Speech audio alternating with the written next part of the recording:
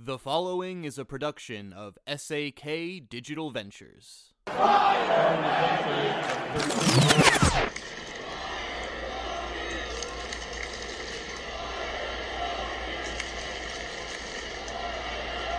Welcome to Cigars and Sports Chicago, a place where you can sit back, relax, smoke a cigar, and talk about Chicago sports. Now, here's your host, Steve Cass.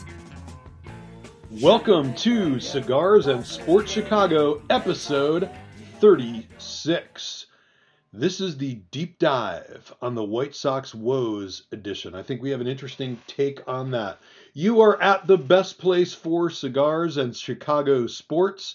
I'm going to set the scene. I am at the place, the Cigars and Sports Chicago studios. The place is a cigar lounge at 5236 Main Street in Downers Grove, Illinois.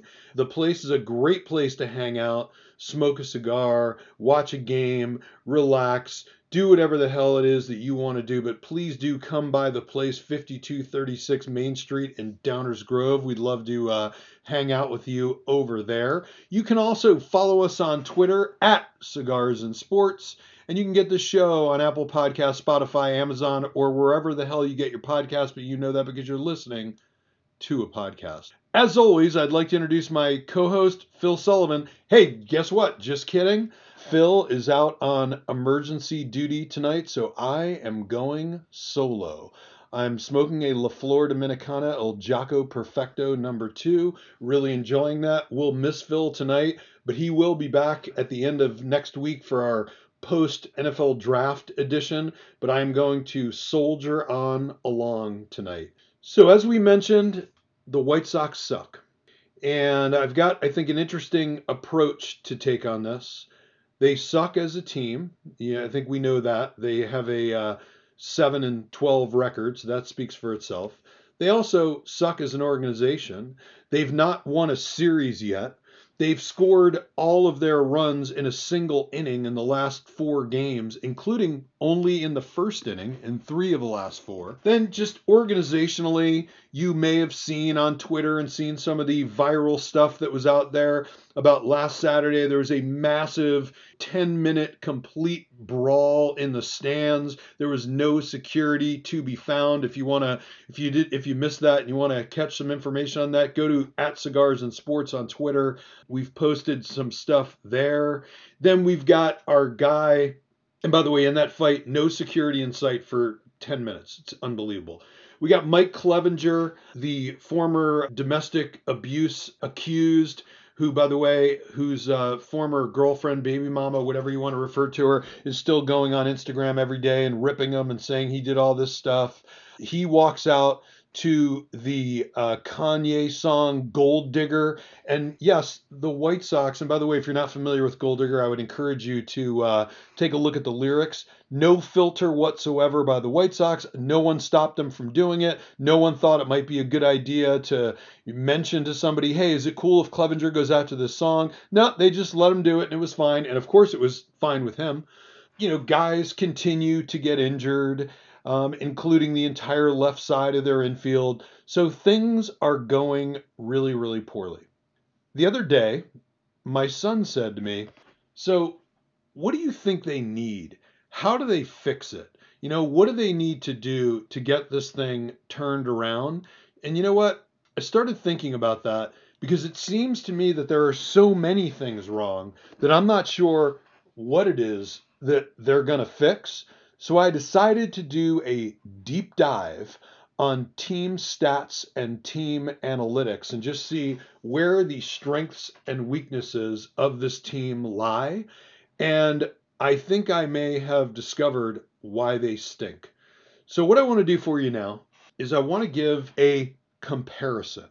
I'm going to take 3 teams, one of them being the White Sox, and do a comparison of where they stand, not only having nothing to do with deep analytics, just simply traditional team stats. and I took a very, very good team, the Tampa Bay Rays, who are currently 16-3, got out to that 13-0 start. And by the way, they are the Chicago White Sox next opponent, and they play 7 of the next 10 against them. So that should go great. So we're going to look at their team stats. Then we're going to look at an overperforming team. And by the way, guess who I selected?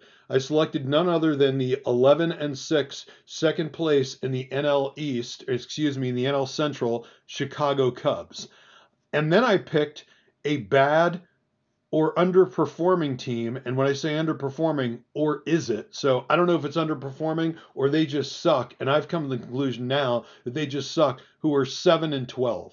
So what we're going to do is look at these 3 teams and talk about where they stand in a variety of categories. And I think this will uncover what the White Sox need to or can do to fix this thing. First of all, in terms of payroll, Tampa Bay, $73 million. They are 28th in baseball.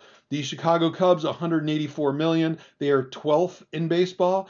And the Chicago White Sox, very similarly, $181 million. They are 14th in baseball. And by the way, I am assuming that Tampa Bay will, have a good year, make the postseason as they always do, regardless of how they've performed in the postseason. The Cubs are overperforming right now, or at least it appears that way, but they've played really well and seem to have a really good team assembled on a variety of levels. But hey, let's just assume that they're overperforming, but they are performing really well right now. So let's take a look at the statistics compared to the White Sox in these various teams for these various areas. First of all, let's take a look at team batting average, the most basic stat in the world. And you know what? I think as a team, it does mean something. Tampa is ranked number 1. Oh, by the way, the Chicago Cubs are ranked number 2 in baseball. The White Sox are ranked number 11. Let's take a look at team home runs. Tampa Bay is ranked number 1 once again. The Cubs are ranked 12th. The wonderful Chicago White Sox are ranked 18th. Stolen bases. This is a great one. Tampa Bay is ranked 11th. The Cubs are ranked 3rd. And the Chicago White Sox are actually tied with Tampa Bay at 11th. Run scoring. Tampa Bay is ranked number 1. The Cubs are ranked 6th. And the White Sox are ranked 17th. RBIs. Guess what? Tampa Bay, take a guess where they're ranked. Number 1. The Cubs are ranked 6th. And the White Sox are ranked 17th. On base percentage, Tampa Bay is ranked number 1 in Major League Baseball. The Cubs are ranked number 3. The Chicago White Sox are ranked 25th. Slugging percentage, Tampa Bay ranked number 1. The Cubs are ranked 5th. The Chicago White Sox are ranked 15th. OPS, on base plus slugging, Tampa Bay is ranked 1st. The Cubs are ranked 3rd. The Chicago White Sox are ranked 19th. Hits, total hits. Tampa Bay ranked 2nd. The Cubs ranked 5th. The White Sox ranked 8th. They found something that they're in the top half in. Bases on balls. Walks drawn, basically. Tampa Bay is ranked 14th. The Cubs 21st. The Chicago White Sox 27th. So only 3 teams worse. Strikeouts. So that is your team striking out. Tampa Bay has ranked the 6th least in strikeouts. The Cubs are the 4th least in strikeouts. And the White Sox are the 11th least, or otherwise known as the 19th worst. So they stink in that too. So those are some hitting stats. Let's take a look at some pitching. Team ERA. Tampa Bay is ranked number 1 in Major League Baseball. The Cubs are ranked 5th. What do you think the White Sox are ranked? 27th. Strikeouts. The Tampa Bay Rays are ranked 9th. The Cubs are ranked 13th. No, this is not a trick. In strikeouts, the Chicago White Sox are ranked 1st. Strikeouts by pitchers. They found a category where they're doing well. Okay, let's go back to normal now. WHIP, which is walks plus innings pitched, which I view simply as base runners allowed per inning. Tampa Bay is ranked 2nd in Major League Baseball. The Cubs are ranked 4th, and the Chicago White Sox are ranked 27th. Batting average against. Tampa Bay is the best in the league at number 1. The Cubs are ranked 4th. The Chicago White Sox are ranked 25th. Bases on balls. That means how many walks have your pitchers given up? Tampa Bay the 10th least. The Cubs, the 8th least. The Chicago White Sox, the 29th least, meaning that there is only one team in baseball that has walked more guys than the Chicago White Sox pitching staff. Let's look at total earned runs. Tampa has given up the 29th most. So, in other words, second best in baseball. The Cubs, 27th most, which is the fourth best in baseball. The Chicago White Sox, they have given up the fourth most earned runs. Trust me on this, the White Sox suck. There's only 3 teams that have given up more earned runs than them. Let's take a look at the bullpen. Let's look at bullpen ERA. Tampa Bay is ranked 6th. The Cubs are ranked 15th. And the White Sox are ranked 28th. But if that isn't bad enough for you, let's look at bullpen whip. Tampa Bay is ranked 5th. The Cubs are ranked 9th. The Chicago White Sox are ranked 30th in bullpen whip. And let me give you one final touch. Defensive runs saved. You may be familiar with that statistic. It is a statistic by Fielding Bible and is viewed as a pretty realistic look at how well a team plays defensively, how well they prevent runs. So Tampa Bay, basically the 13th best defense, the Cubs, the 12th best defense, and the Chicago White Sox, yes, as you might imagine, they are the 22nd best defense. So what is the conclusion that I have come to? What do the White Sox have to do better in order to start winning more games? Guess what, White Sox fans? Everything. They have to do absolutely everything better. I have just proven to you, if you could actually hold on and listen to that for long enough, the White Sox suck basically at everything.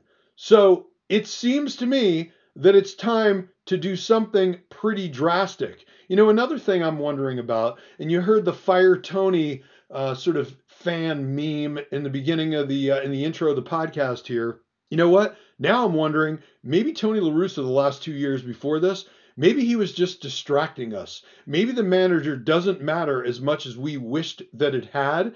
And maybe the fact that, you know, we were blaming him for sore legs and mumbling in press conferences and falling asleep in the dugout, maybe we missed the fact that the team just sucks. Let's talk about roster construction. Think about this. The White Sox have 4 guys who are completely useless on defense. We all love Jake Burger. The guy's hitting burger bombs. He's been a great story. If you know his whole story, in the White Sox organization, blew out both Achilles. He was out for years. The guy's 27 years old now. He's hitting home runs.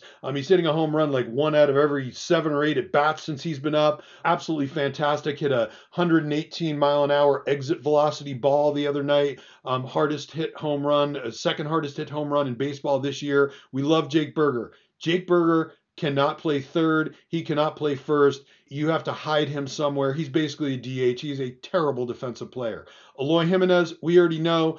First of all, he's not hitting at all. I guess maybe he'll come around, but certainly he's not a guy that you want to have out there defensively, because even if he isn't as bad as maybe we once thought he was, every time he's out there, he's hurt. Hanser Alberto, that guy is so bad defensively that, and by the way, he's on the injured list, as White Sox players commonly are. That guy's so bad defensively that he got Tim Anderson injured. And then Gavin Sheets, whether you put him in right, whether you put him in left, whether you put him at first base, the guy appears to be terrible defensively.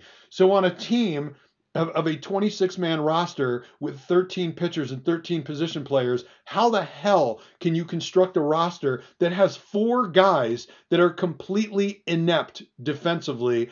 And by the way, their defense is improved and they're still 22nd in baseball. The bullpen.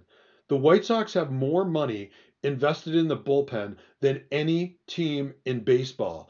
And then you take a look at these guys Joe Kelly, Jake Diekman, who, by the way, we got stuck with for a second year after trading him to the Red Sox for Reese McGuire, who's actually a decent catcher, by the way. Graveman, who's been, he's okay. I know we like him, but he's okay. Aaron Bummer, who's been absolutely horrible. They've got $25 million just invested in those four guys. So are they going to get rid of those guys? Yeah, maybe one. Maybe they get rid of Diekman at some point. But no, we're stuck with those guys. So even if they had guys in the minor leagues with live arms that they wanted to bring to the major leagues, which actually they don't because they have one of the worst minor league systems in baseball, and we haven't even talked about that, and I think I'm not going to talk about it tonight. They can't do anything about it because they have all these guys that they're paying that they're going to be hesitant to DFA.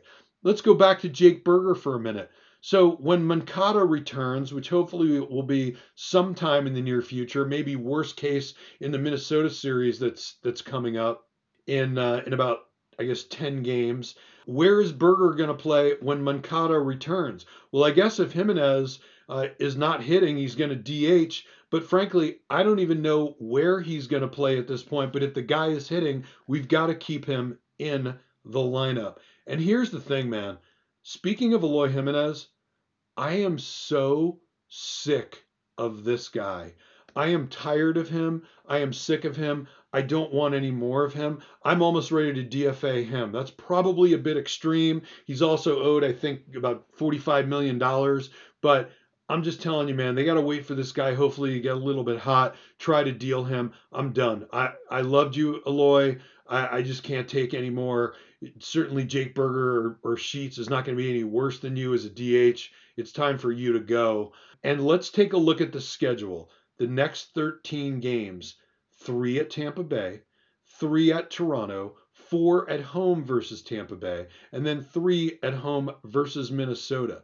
So that's 13 games. Let's say over that 13, let's say in 3 of those 4 series, they win 1 game, because I don't know how they're going to win more than 1 game against Tampa in either of those series. Let's say in one of those other series, let's be optimistic. Let's say they win 2.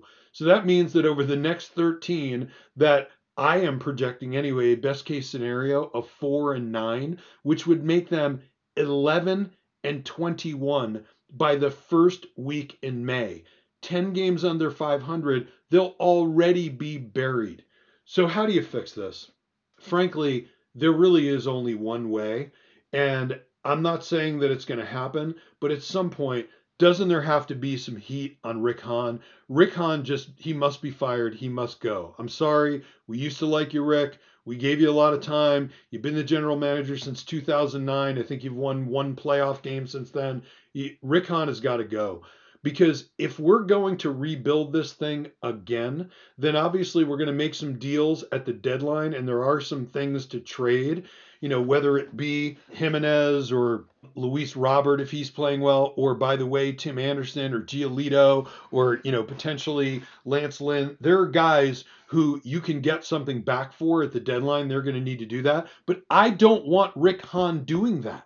I do not want Rick Hahn to be the one who is rebuilding this thing. So Jerry Reinsdorf, if you're still alive out there, we need to do something about this. Rick Hahn has had a long opportunity to get this thing right. He's not gotten anything right. I hate to threaten someone's job. I wish him well. But the bottom line is the guy is terrible. He can't do this job. He has to go. So White Sox fans, thank you for listening to my vent on this. Believe it or not, that's all I have. They stink. They stink at everything. I'm very glad that my son asked me to take a look at this and figure out what was wrong, because when I looked at it, I don't know if I feel better or worse, but I feel like now there's no hope, because I feel like we were able to prove to you that the White Sox are good at absolutely nothing. So I'm going to do a quick pivot here before the end, and this is going to be an abridged episode because the NFL draft is next Thursday night. Very excited about that. The Bears right now are at 9, and I want to make a prediction as to what the Bears are going to do. And then we will start off with a recording of exactly what I'm about to say in the next episode to see how it plays out, because we're going to do an episode next weekend and we're going to be very draft analysis heavy, and Phil will be back. So what do I think the Bears are going to do? They're at 9, And I think that when it gets to 9, there's still going to be one quarterback still on the board, likely Will Levis. And I believe the Bears will trade down at 9 because somebody is going to need a quarterback. And I think that that is going to be, surprisingly, the Texans, who I believe are going to pick Will Anderson at 2, even though everyone thinks they're going to pick a quarterback at 2. I'm going to project that Houston is going to pick Will Anderson at 2, so they're still going to need to get a quarterback. Will Levis will still be there at 9. They will swap 9 and 12, and hopefully the Bears maybe will get a third this year and a third next year in additional picks to do that. I'd love to get a second. I don't know if that's possible, but they'll get something. They'll move down to 12, and Northwestern left tackle Peter Skoronski will still be there.